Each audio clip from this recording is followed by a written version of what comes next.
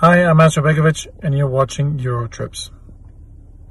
Hello and welcome to the Eurotrips podcast. We are here for another transfer special, but this time, rather than the start of the window, we're doing it at the end. Deadline day was 2 days ago on Monday, so all the transfers are now done until the summer. So we're going to run through all of the last 7 days transfers in each league, as well as giving you our best and worst signing of the window. I am your host, Andy, and I'm this week, as ever, joined by my four regulars. I'm here with Ryan, Naeem, Alex, and Jonathan. How is everyone? Doing well, thanks. Doing good. All good here. Well, I am glad you're all well. So, the first thing we're going to focus on is someone who wasn't here last week, sadly, but he's here. He's back now. We're going to head to France. So, Alex, what's been happening in the last 7 days in terms of league news when you look at transfers? And then also give me your best and worst signing. Forgive me, you're going to hear typing because while I've been, in the last 7 days, I've been working with Breaking the Lines to do a big roundup of every European transfer from inside and outside Europe. So I've got a full, wonderful list of every transfer of every league and, of course, France. And I could pick out some highlights. I'll tell you straight away, France was the only Big Five league that made an overall profit in January. They made 27 million euros, whereas every other league, for context, the Premier League lost 181 million euros, or rather net spent that. So in France, you still spent quite a bit on incoming, though, and there were a few teams who recruited quite a bit. Marseille, obviously, Ryan and I are probably delighted because they stole Said Kolasinac.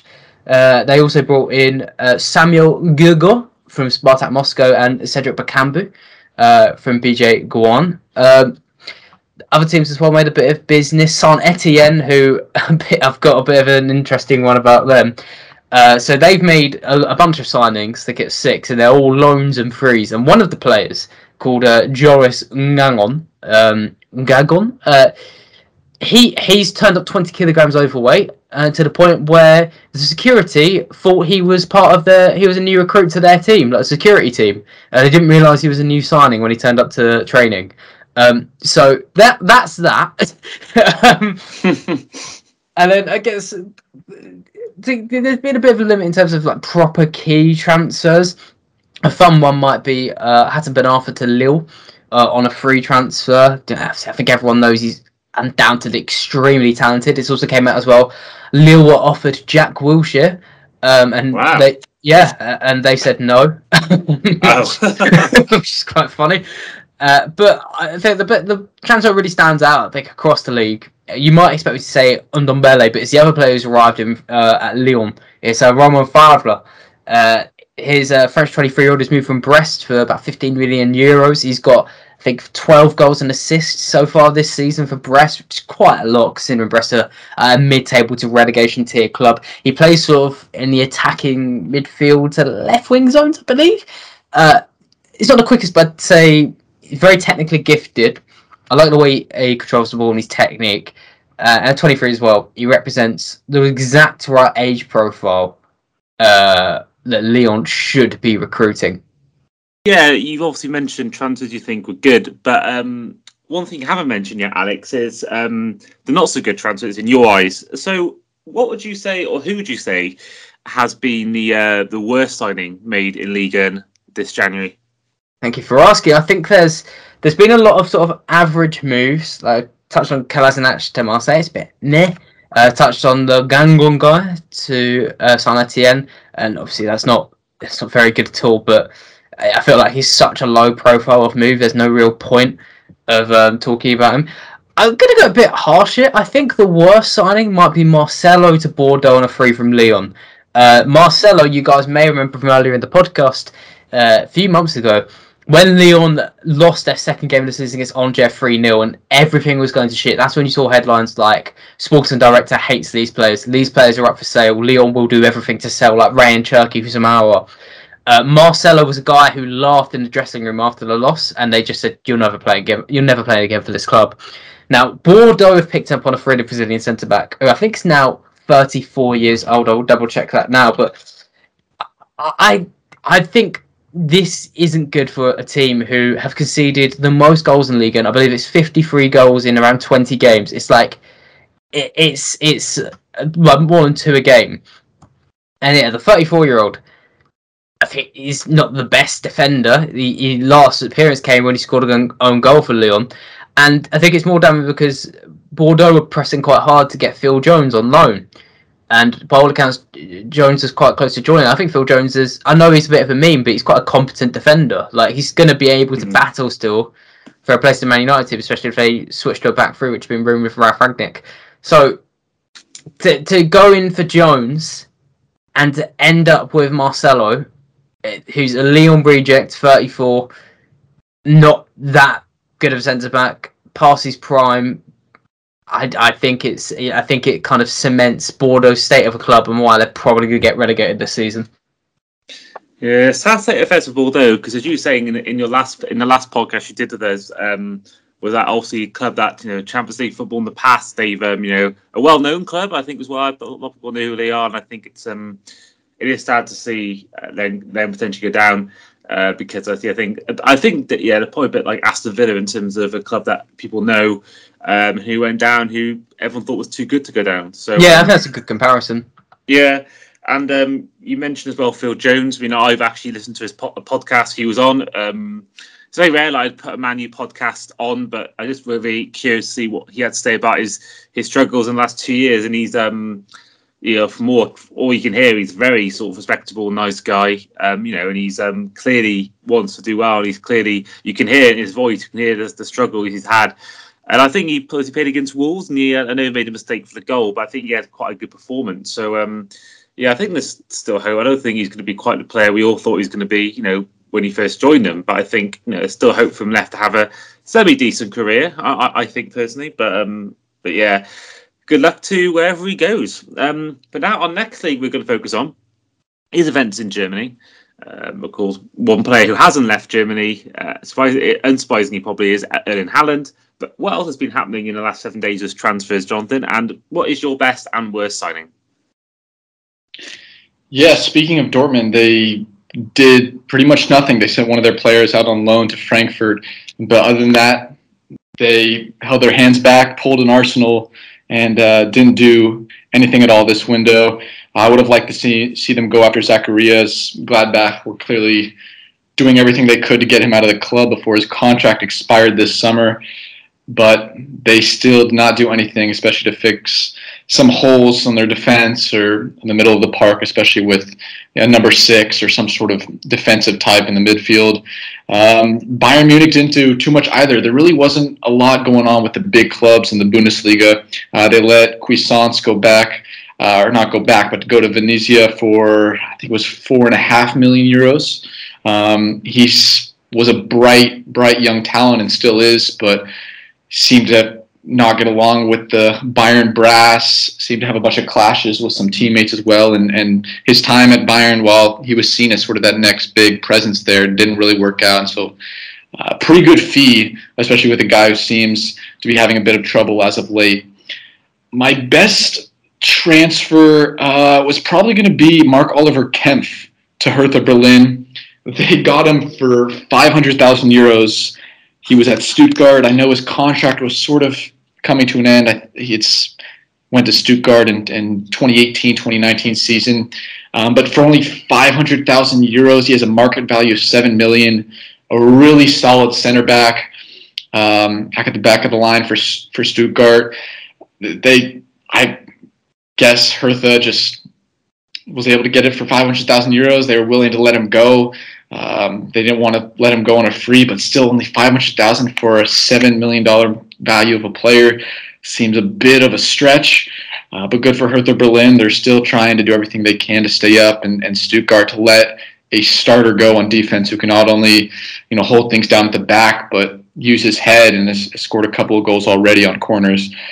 It's a pretty big missing piece, especially when they're doing everything in their power to avoid relegation, which they are right in the thick of at the moment. I really like Marvin Friedrich he went over to Mönchengladbach from Union Berlin. There was a bit of a swap going on with Union Berlin, Mönchengladbach, and Wolfsburg. it was really interesting how Max Kruse, he's 33, he's been on seemingly every team in the Bundesliga. He's going back to Wolfsburg, a club that he was in, I believe it was the 2015 season. He's had somewhere around 8 goals, 7 assists thus far for Union. Union is a team flying high, shooting for Europe, and now he's off to Wolfsburg, who are in a terrible state at the moment. They got him for around 5 million euros for a 33-year-old, not extremely high caliber of player. Some might say this is too big of a fee, but Kruse is still a big player on the wing, is extremely difficult to stop going down the line. And so for Wolfsburg to get a guy like this who's been around, has some experience, can bring that to the locker room, I think is a big pickup for them. But for a Union team who really depend on him, especially to put balls into the box, especially if they're going for the Europa League or possibly even sneaking into that 4th spot, I don't really understand letting him go. So I guess that's a best and worst transfer. And then I wanted to just touch on Wout Weghorst, who is off to Burnley. Interesting little swap there. Chris Wood to Newcastle, and they replaced him with a 6'6", can be a monster at times when he's got his head on straight. I believe he went to Burnley for about 14 million or so euros. They replaced him with Jonas Wind. I don't watch too much football from Denmark, but FC Copenhagen player, only 22 years old. They got him in for about 12 million euros as the replacement. He's already made a little bit of movement on the Danish national team as well, but he's definitely not as tall as Weghorst. But have you seen his goal scoring record? I have not. No, what is it? It's very fucking good. I covered him earlier in the earlier this season, actually, because I was really blown away. In 2021 season, he had 28 games and he scored 15 goals and got 8 assists. And in the 21-22 campaign, up till he just left, it was 16 games, 6 goals, 3 assists. Like, he's probably the best player in Denmark. So I really like this move. That's not too bad. I mean, Weghorst, I understand them getting him out of the club. I still don't believe he's gotten the vaccine. There was trouble him in Germany, and that's why there was actually trouble getting him out of there, because he's had some issues in the locker room with the coaching staff, and he hasn't played as much this year, hasn't been as good a form in front of goal as he was in previous seasons. But they did everything in their power to get him out, and I guess Burnley, that sort of rough club, doesn't really care if he's not vaccinated. They're going to take him, somebody to replace Chris Wood and give them any sort of chance of staying up. But it'll be interesting to see Jonas Wind, see if he's going to replace him. But I do like the moves from Wolfsburg. They've really struggling these past couple of months, so it's nice to see them get a little bit of fresh air into their squad. And then finally, Denis Zakaria did end up leaving, going to Juventus, of course, with Vlahovic. They've had a fairly interesting transfer window, Juventus, but I'm sure we'll cover that later on. For only 8 million euros, I mean, I get they wanted to do anything they can to at least get something, but I think the fee was somewhere between that 5 and 8 million range, and for that little, for this caliber of a player, is a really good move for Juventus and not great for Gladbach. Zakaria is injury prone. He's constantly getting knocks. But when he's healthy, there's no one that moves quite like him. He's fun to watch.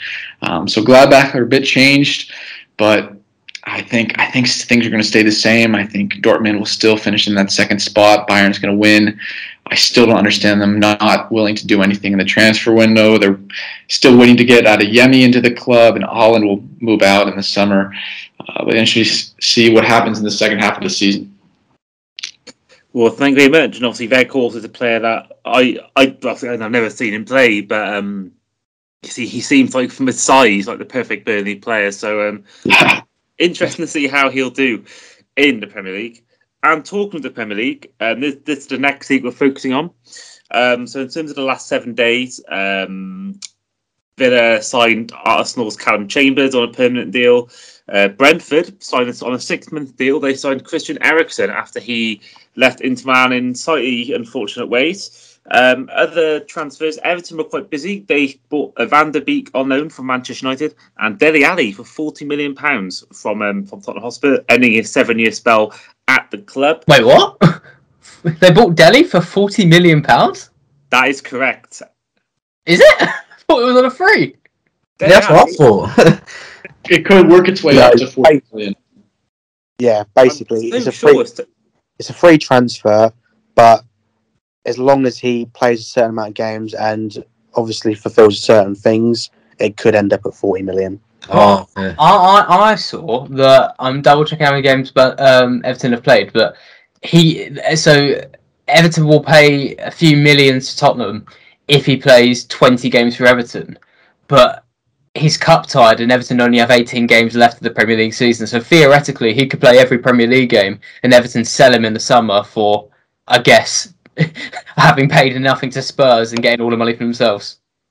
I'm not sure if they do be able to do that because of contracts or regulations or whatever. I don't know if I'd get away with that, but Who knows? Yeah, I mean It would be a that's Spurs. changing. It would be a Spurs move to have that happen. That's what I think. Very Spursy, isn't it? That is. Liverpool, obviously, we signed Luis Diaz for a deal for £37 million from Porto, a deal that could rise to £49 million. Outgoing saw both Nat Phillips and Nico Williams join the Championship on loan, with Phillips going to Bournemouth and Williams going to Fulham after we failed to also sign their player Carvalho for £5 million. Man City signed the highly rated youngster Julian Alvarez from River Plate for £17 million, whereas Newcastle bought Bruno Guimaraes for £40 million, signed Dan Burn for around £10 million, and Matt Targett from Aston Villa on loan. Spurs signed 2 players from Juventus in the last 7 days, Rodrigo Bentancur and I'm not going to say his name, I'm just going to get mocked. And then talking to Spurs, they also let go of Brian Gill on loan to Valencia less than 6 months after he joined the club for £20 million. And also, the previously mentioned Ndombele has gone to Lyon as well. But before I go on to my best and worst signing, I'm going to let you all guess who is obviously Sunderland got rid of their manager Lee Johnson after a 6-0 defeat to Bolton in League One. The report's coming out who the favourite is. I'm going to give you all one guess each to tell me who the favourite is for the job, and I'll be amazed if anyone gets this. For the Sunderland job, I will get Jermaine Defoe. And anyone else want to punt in? Roy Keane. Oh, for God's sake, Ryan. You've seen it, haven't you? On Sport Bible. Yeah. Damn it. It came out 14 minutes ago, so I thought maybe you wouldn't have seen it. But yeah, Roy Keane is apparently the overwhelming favourite to become the new Sunderland manager. Of course, he already spent time there. I believe it was 2008, 2007 when he got them promoted. Also didn't last too long in the Premier League. But for me, I'd say getting Jermaine Defoe and Peter Crouch to manage the club. Well, they are saying here for all football fans, get Mick Richards as his assistant if Roy Keane does get the job. Yes. Yeah, that would be good. I mean, I question why. First of all, I don't know why they want him back because he wasn't exactly. He did well in the lower leagues, I suppose. But I like him as a pundit, so I wouldn't want to see him leave that role. A bit like Neville when Neville left for Valencia. But yeah, going on to my best and worst signing. Oh, actually, before I do that, I wanted to touch on one more transfer that's happened in the last 7 days from the views of Arsenal fans. So, in the last 7 days, well, actually yesterday, after much drama, Pierre-Emerick Aubameyang had his contract mutually terminated before sealing a free transfer to Barcelona. Now, he's a guy who was there for 4 years, scored many goals for the club, was the captain when they won the FA Cup, scored the winning goal, wonderful goal at that. Obviously, helped them lift the Community Shield as well. So I want to get both your views just as Arsenal fans because I know he didn't have the best ending to his time there, but he had a really good spell with the club, and I think he's been mostly a good servant if you exclude the off the field stuff. So I wanted to get, as an Arsenal fan, from both of you, just your overall views on his departure and sort of how you're feeling about everything about him leaving. I'll let Ryan go first. At the end of the day, the deal made sense for everyone, really, wasn't it? Because evident that he wasn't going to play for the club again. I don't blame Arteta at all. At the end of the day, he broke the rules one too many times, something that he did at Dortmund as well. You can't understand. We've got a lot of young players at the squad. There needs to be a level of discipline that they're going to stick to and not be able to get away with. And he's the club captain, so he's got to, take some responsibility for that. So, at the end of the day, we save, £20 odd million for the rest of his contract. He gets moved to Barcelona. They get him for nothing, and I believe he's only on about 100 grand a week there as well. So good deal for everyone, and it needed to happen as well. So we didn't want him sitting around like Ozil did. So I'm happy that it got done, to be honest. Yeah, I think it was the right thing to do. Obviously, him and Arteta must have fallen out big time. Like Ryan said, you know, we've got a young squad, so you being a club captain, you've got to set an example for the young players there. Because, you know, if he kept on getting away with it, then they might be of the thoughts of, you know, I can do the same thing. But a bit annoyed to see him go, because, you know, he was our main goal scorer, and now we've got to rely on Lacazette and Eddie Nketiah for the rest of the season. But yeah, no player's bigger than the club, and obviously there's more to it, him and Arteta, than we know. But it was the right thing to do for the going forward. But yeah, I just hope that we can obviously get adequate replacements in the summer, because we're not going to have any strikers apart from Balogun coming back from loan. So yeah, I'm a bit gutted to see him go, but yeah, I hope he does well at Barcelona anyway. So yeah. Can I offer up a different perspective? It's why I love Euro trips as well, because I get to kind of let loose a bit, and I think Arsenal have dodged a bullet. I'm well done for letting him go. I think he's going to be a complete flop at Barcelona. I think I said it at the start of our season. Right, I'm pretty sure I said to Ryan, it's like Aubameyang is going to be bad because he's declined every year he's been in the Premier League. And I genuinely don't know what Brian said to me. He might have agreed, might have gone, but I know a lot of people online disagreed. And well, I was just checking, okay? Going back to when he first moved to the Premier League, his goals per minute is 106 minutes, so the lower it is, the better. That's really good. 18-19, from 106 to 124. Oh, it's dropped off a bit. From 19-20, 126 to 143. Oh, it's gone up a bit. 2021 to 234 minutes, and now he's averaging a goal every 262 minutes with 4 goals this season. And he's got disciplinary issues, and he's 32. I think Arsenal have done very well. This is a guy earning big money on a contract that went for quite a while as well still, I believe. Well done for Arsenal for getting him off the books. And even better, well done to put into Barcelona, because if they sign him on a permanent, well, they have, haven't they? Yeah. He can sabotage that club even further, and we can continue to laugh for all of eternity. This is what I want to talk about as well, was the fact that you mentioned disciplinary issues at Dortmund, but you could sort of, a bit like Suarez, you sort of almost forgave him because he was getting the goals at Dortmund. He definitely was. And you know, even the stuff in the early days, Arsenal with the balloons with Lacazette and Guendouzi, I believe he was there as well. I think the club and the fans can forgive that, because you know, when especially his first 2 years, he scored those goals, got joint golden boot one year with Salah and Mane.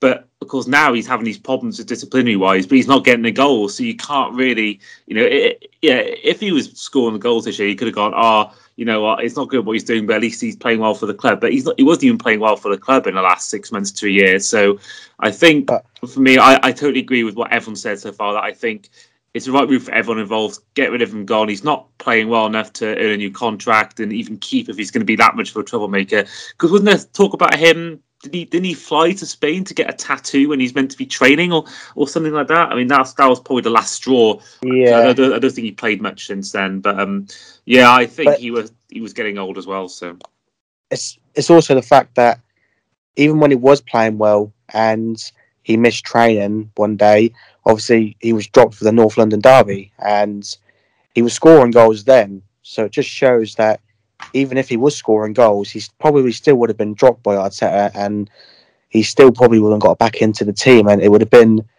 an awful thing to do if he had stayed for the rest of the season and we gone back to him and say, you know, you can come back into the team now, because it would just, you know, change everything that Arteta's worked hard to install within the club. And obviously I follow a lot of Arsenal fans obviously on Twitter, and so many of them probably 12-year-olds still at school, but you know, whinging at Arteta and Edu specifically. I don't think that they've done a bad job whatsoever. What are they meant to do? Look at the squad that they came into. You know, talking about, you know, you get fucking Sport Bible, you know, who start posting things like, you know, we lost 200 million on all these players who we gave away for free. who's going to pay any money for, you know, a 30-odd Ozil who's done nothing for except play Fortnite for a year? And the same goes for Aubameyang and Socrates and Mustafi. No one's going to pay any money for them.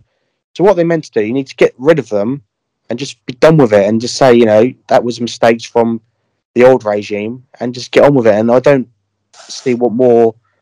You know, I'm disappointed we didn't get a striker in, but I'm glad we didn't panic buy like we have done in so many other years. We didn't just go and buy someone for the sake of it.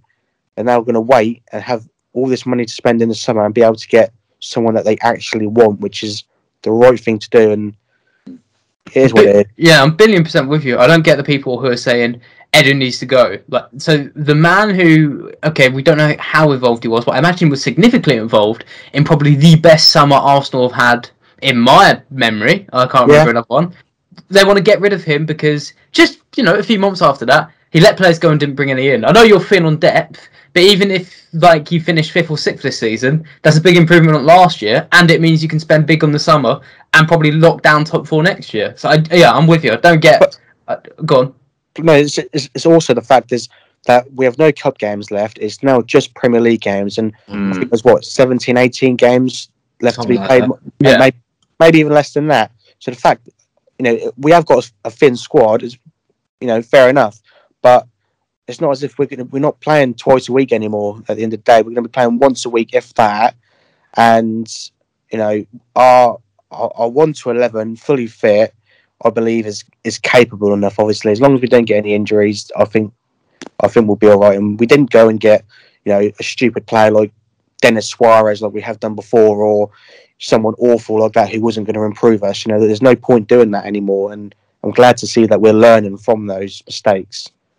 Yeah, I'm going to just take you all back to memory lane when we didn't buy a centre-back in one summer. Obviously, we all knew our target was Van Dijk. Everyone moaned on Twitter. You saw on many different social media channels, people saying, oh, Liverpool, why they just buy someone else? We waited till January. We bought Van Dijk in January, and look what's happened. So I think there's an awful... I mentioned this recently in an article, that there's a trend these days. There's an obsession with modern day fans to buy. I think that Leicester City and Chelsea have sort of got everyone thinking that you have to buy all the time, you know, just for the sake of it. Where really, you know, you got to buy the right players. You can't just buy a player just for the name. You got to buy a player that's right for you. And I think if it means waiting 6 months, then that's no problem. Of course, also, I mentioned this probably many times before, so apologies for all the listeners who've heard this before, that we didn't buy anyone the year we won the league. All we bought was Sepp van der Berg, who's nowhere to be seen. We bought Harvey Elliott, who was 16, 17, and bought Minamino in January for 7 million. We bought no one that year and had our best season in the league ever. So I think sometimes it's that whole argument of you just don't buy for the sake of it. You've got to buy the players that's right for you, and you've got to have that right atmosphere in the dressing room. Of course, going way back, 96, when Newcastle lost the league after a 12-point lead at Christmas, they bought Asprilla in January. Everyone, from what I've heard, everyone says that was a potential reason why they did lose points, because he didn't quite fit the dressing or fit the system or something like that. But yeah, so for me, I think absolutely just get the players you want, and there's no point just panic buying just for the sake of it. So I think, yeah, I think Arsenal personally get in top 4. I've been saying this for a while now. I think we let them or Man U. I think they'll do it because of that lack of cup games and sort of being more fresh. But we are now heading to my final bit before I do head on to La Liga.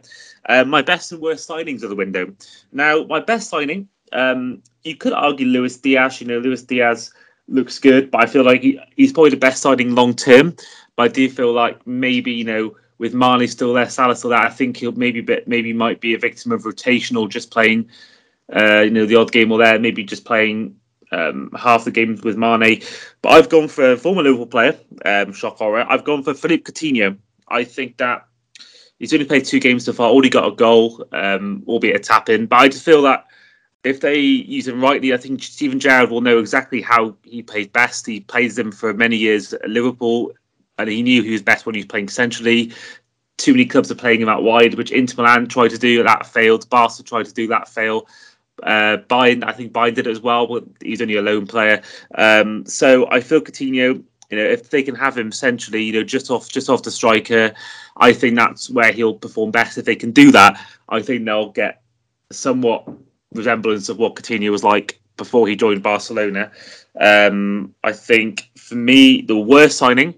I did originally have. I'm going to stick with it. I'm going to stick with Dele Alli. Originally I thought 40 million. That's a terrible amount of money for a player that's not done it in years. But I think even if it is a free transfer, and even if they do rise, the fee could rise. I still think that. I think people still feel he's going to be he's going to be transformed into the player that we all saw in days of Spurs. And Frank Lampard's come in, good appointment at Everton, in my opinion.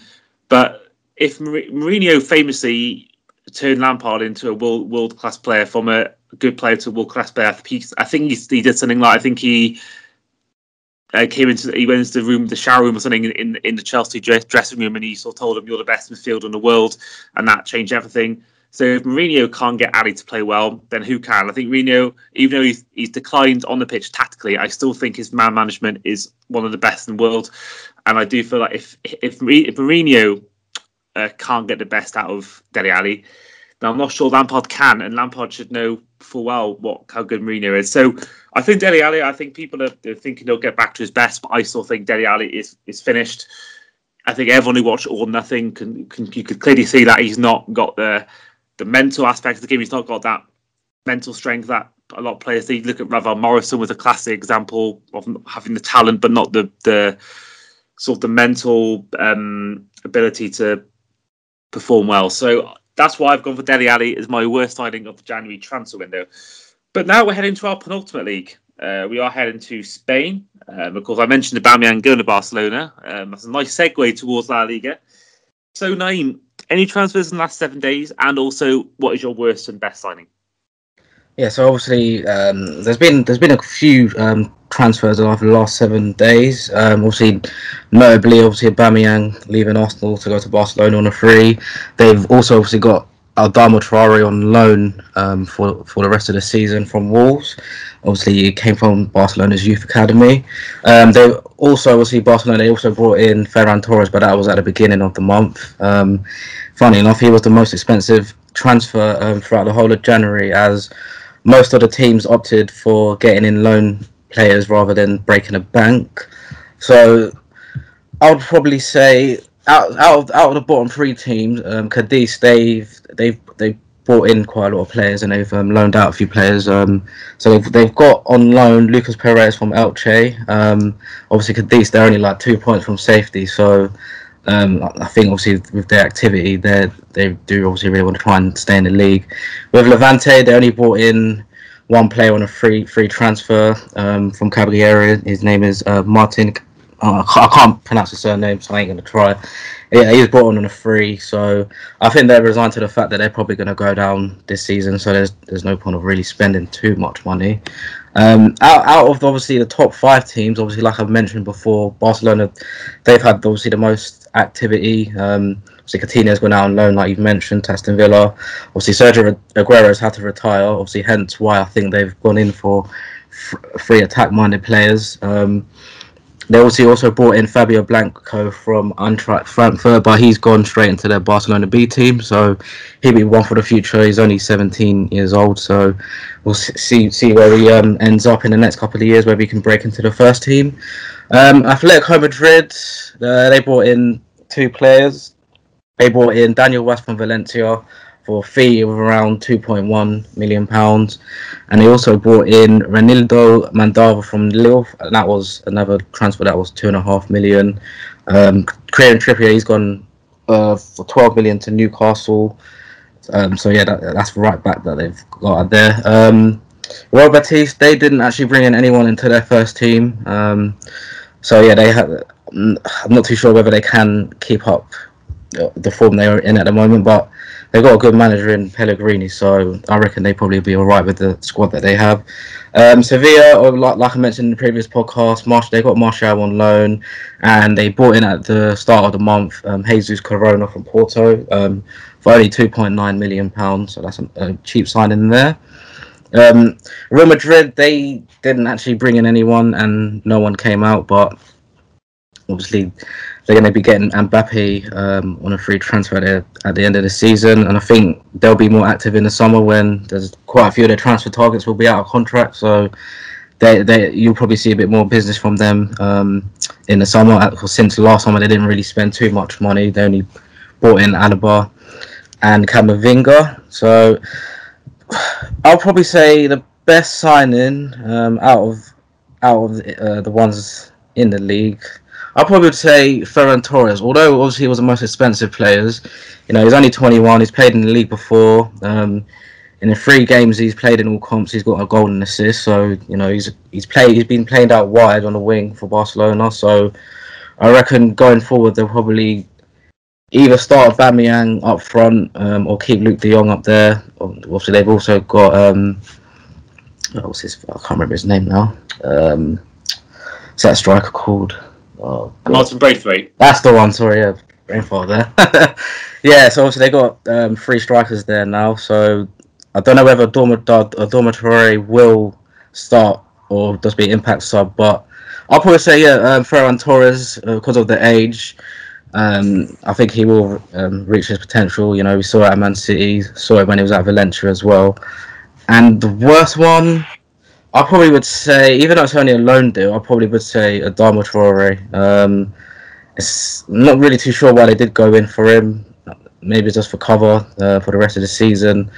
But he's good going forward. He can beat players. He's very fast, but his end product's not the greatest. So I don't know whether he's just brought in for like an impact sub, but yeah, I'll probably go for the Ferran Torres is the best signing for La Liga, and the worst one probably say Adama Traoré on loan for the rest of the season.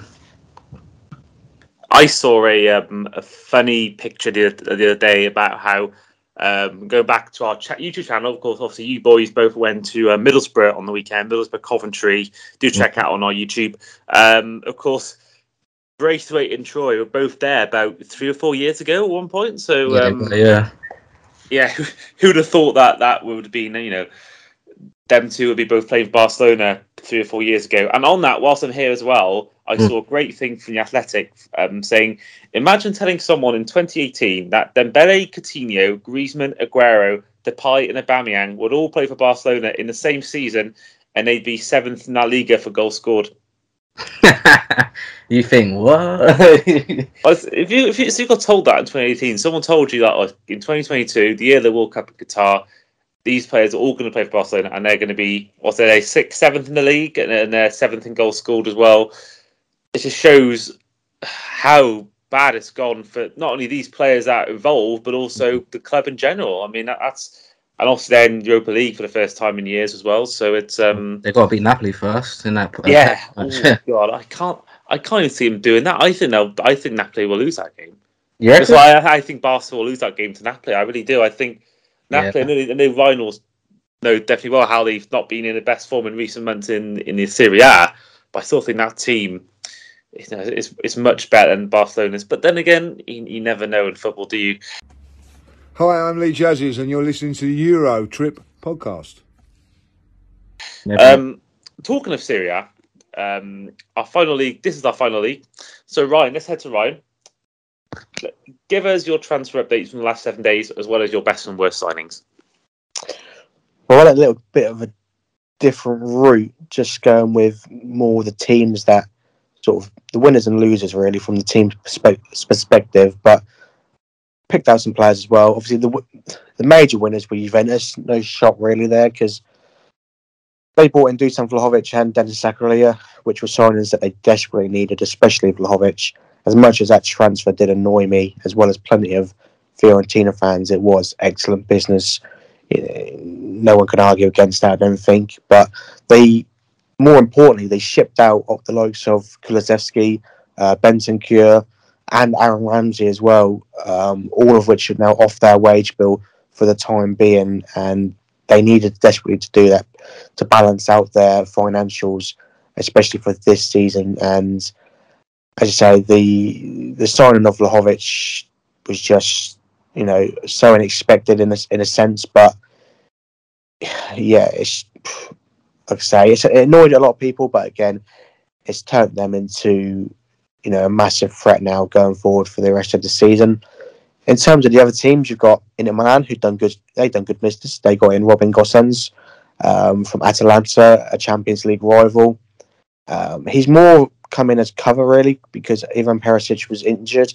He was having a great season as well, playing more that sort of left wing back kind of role. But Gosens will do very, very well there, I have no doubt. And considering that's a loan as well, amazing business to be honest. And they also brought in Felipe Sasado as well as backup striker to Edin Dzeko and Lautaro Martinez.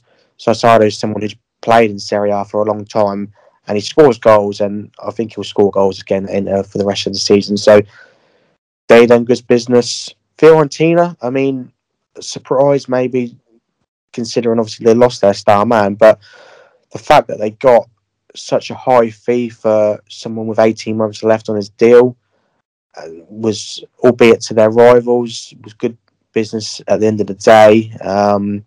They brought in two good, competent strikers in Christoph Piatek, who has a good goal scoring record in Serie A especially, as well as Arthur Cabral on a permanent deal. I don't really know too much about him. I haven't really researched him that much. I don't know how. I have. I'll let Alex have a little say on him in a minute. But obviously, Jonathan Okone as well was a good signing from Lille. Talented, tricky, pacey. You know, he's very inconsistent, so he kind of matches Fiorentina perfectly, to be honest with you. But hopefully, those two forwards can make up most of the goals that they'll lose from Vlahovic. But in terms of the losers of the window, probably the major two were AC Milan and Napoli, because both have got a realistic chance of winning the Scudetto this season. And Milan, they needed a centre-back. It's quite simple. Everyone knew that they needed a centre-back, and they spent most of the window trying to get Sven Botman in. And although he wanted to move, and he even wanted to move to Newcastle as well, Lille just apparently were not willing to sell him in January. They're going to wait until the summer before he then moves on. But they spent all that time trying to get him that they didn't look at alternatives.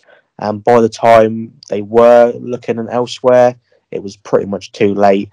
And, you know, they're now a bit short there, especially that they have players who are injury prone in that position. But, you know, they could have strengthened on the right wing as well, something else that they didn't do. So probably a disappointing window from Milan's perspective. And then Napoli, again, they only brought in the one player, Axel Tuanzebe, as pretty much as a replacement for Kostas Manolas, which doesn't exactly scream excitement. Plus the fact that they didn't get a backup option at left back, something that could cost them. You know, they've only got Mario Rui, who plays there at the moment, and if he picks up an injury, you know, they could be in very big trouble come the rest of the season, considering, as we say, they're still in the Europa League as well.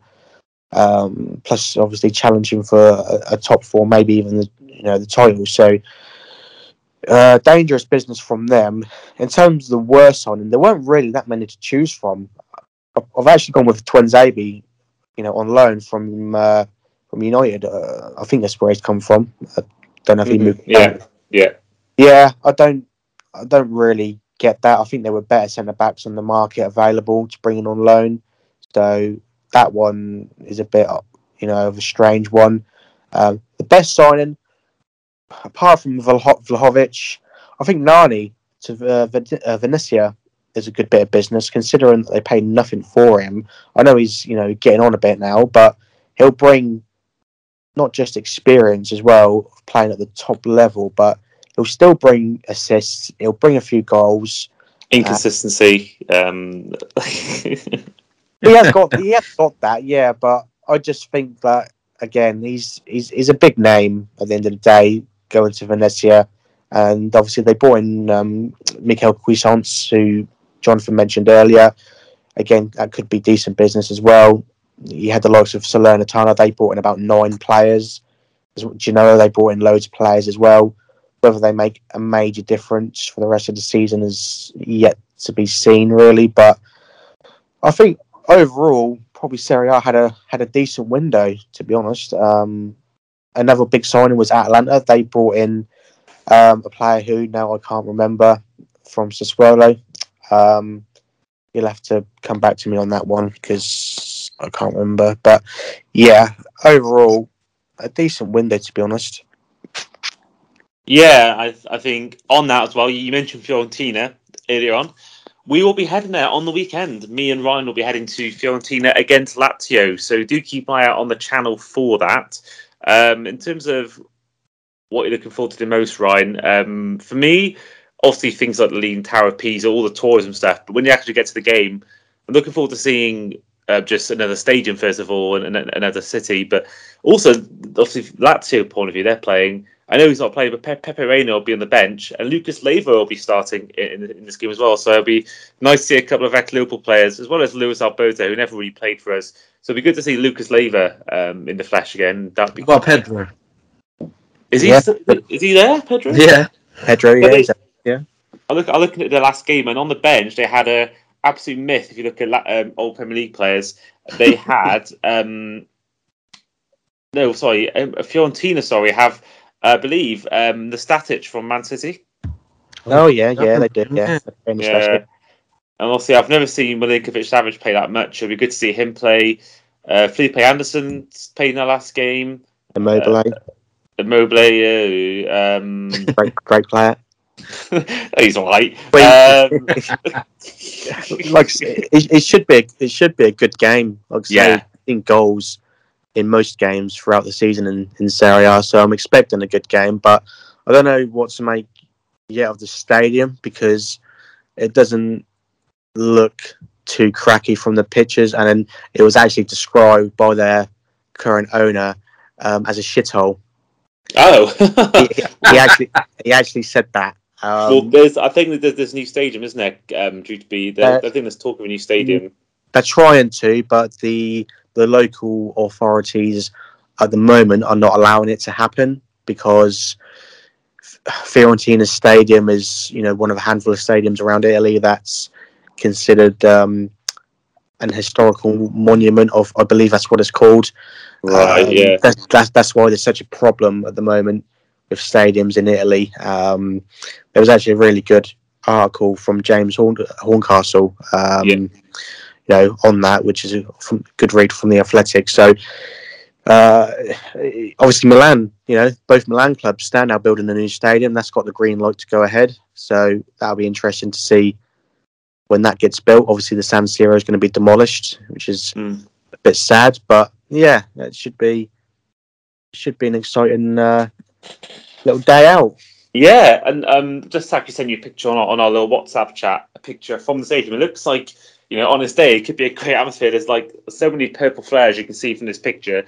But yeah, I'm looking forward to, we'll get there, It's what the atmosphere is going to be like, though, isn't it? Considering the atmosphere and considering that they've just lost Vlahovic, I don't know if it's going to be hostile or... Yeah, well, there's only one way to find out by looking at our YouTube channel over the weekend. So that has been the Eurotrips podcast for this week. So I have been your host, Andy, and thank you everyone once again for listening and taking part. I've been Andy, this has been Ryan, this has been Alex, this has been Jonathan, this has been Naeem, and we will see you next time.